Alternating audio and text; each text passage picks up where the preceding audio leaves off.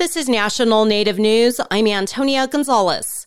Native women in Arizona are getting help to launch their own businesses with expert advice. As Alex Gonzalez reports, a unique program helps bring their business ideas to life, and a new cohort just got started.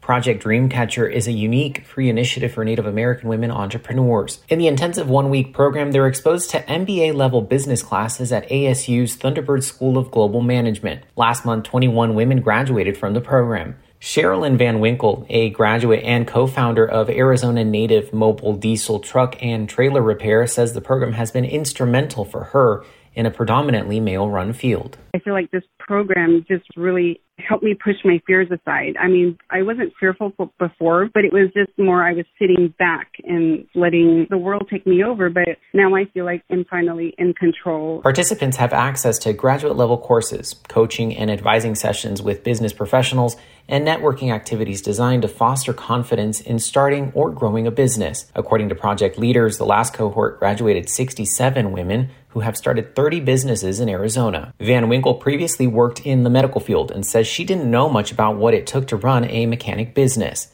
but she's taken her skills and experience and used them in new ways in her new company. She says one of the most overwhelming parts of the journey was knowing where to begin, but Dreamcatcher helps participants devise a plan. They had a professor come in and talk to us about how to understand revenues, expenses, gross profits, balance sheet, cash flow, and owner's equity. Those are large words for some of us that didn't go to business school. Van Winkle says having a support system as a new business is fundamental. She encourages the next women who enroll in Project Dreamcatcher to be open-minded, ask questions, and use the resources available to them. According to the U.S. Census Bureau, American Indian and Alaska Native-owned businesses contributed over $39 billion to the economy last year, but make up only 1% of all firms. That was Alex Gonzalez reporting. Longtime Tribal University President Lionel Bordeaux has passed away. The enrolled member of the Rosebud Sioux Tribe served as president of Cinti Gleska University for 50 years, said to be the longest-serving university president in the United States. The university is located on the Rosebud Reservation in South Dakota. Bordeaux was well known as a strong advocate in the tribal college movement. His career also included working for the Bureau of Indian Affairs. His experience in Washington, D.C. was instrumental in helping him pursue passage of legislation to support tribal colleges and universities. Bordeaux was passionate about culturally based Native higher education and service to the Native community. He was a founder of the American Indian Higher Education Consortium, which represents the 35 tribal colleges and universities across the country. And he was a founder of the American Indian College Fund, the World Indigenous Nations Higher Education Consortium, and the Tribal College Journal. He passed away at age 82. A celebration of life is planned for December 1st at the Tribal University.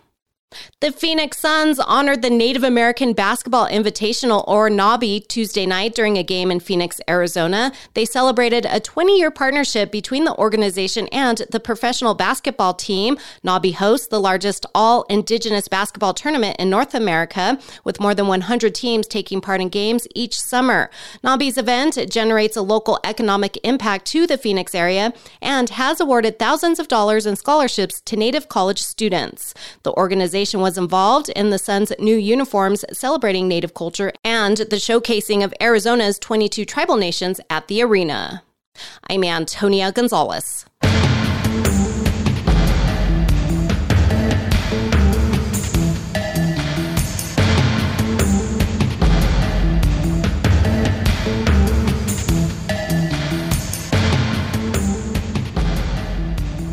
National Native News is produced by Koahnic Broadcast Corporation with funding by the Corporation for Public Broadcasting. Program support by Penguin Random House, publisher of She Persisted, Wilma Mankiller by Tracy Sorrell, a children's book about the first woman principal chief of the Cherokee Nation. More on this and other stories at prh.com/stories of the land. Do you know how to help someone having a seizure? Join us for National Epilepsy Awareness Month and become Seizure First Aid certified at epilepsy.com/first-aid or call 1-800-332-1000 today. The Epilepsy Foundation supports this show.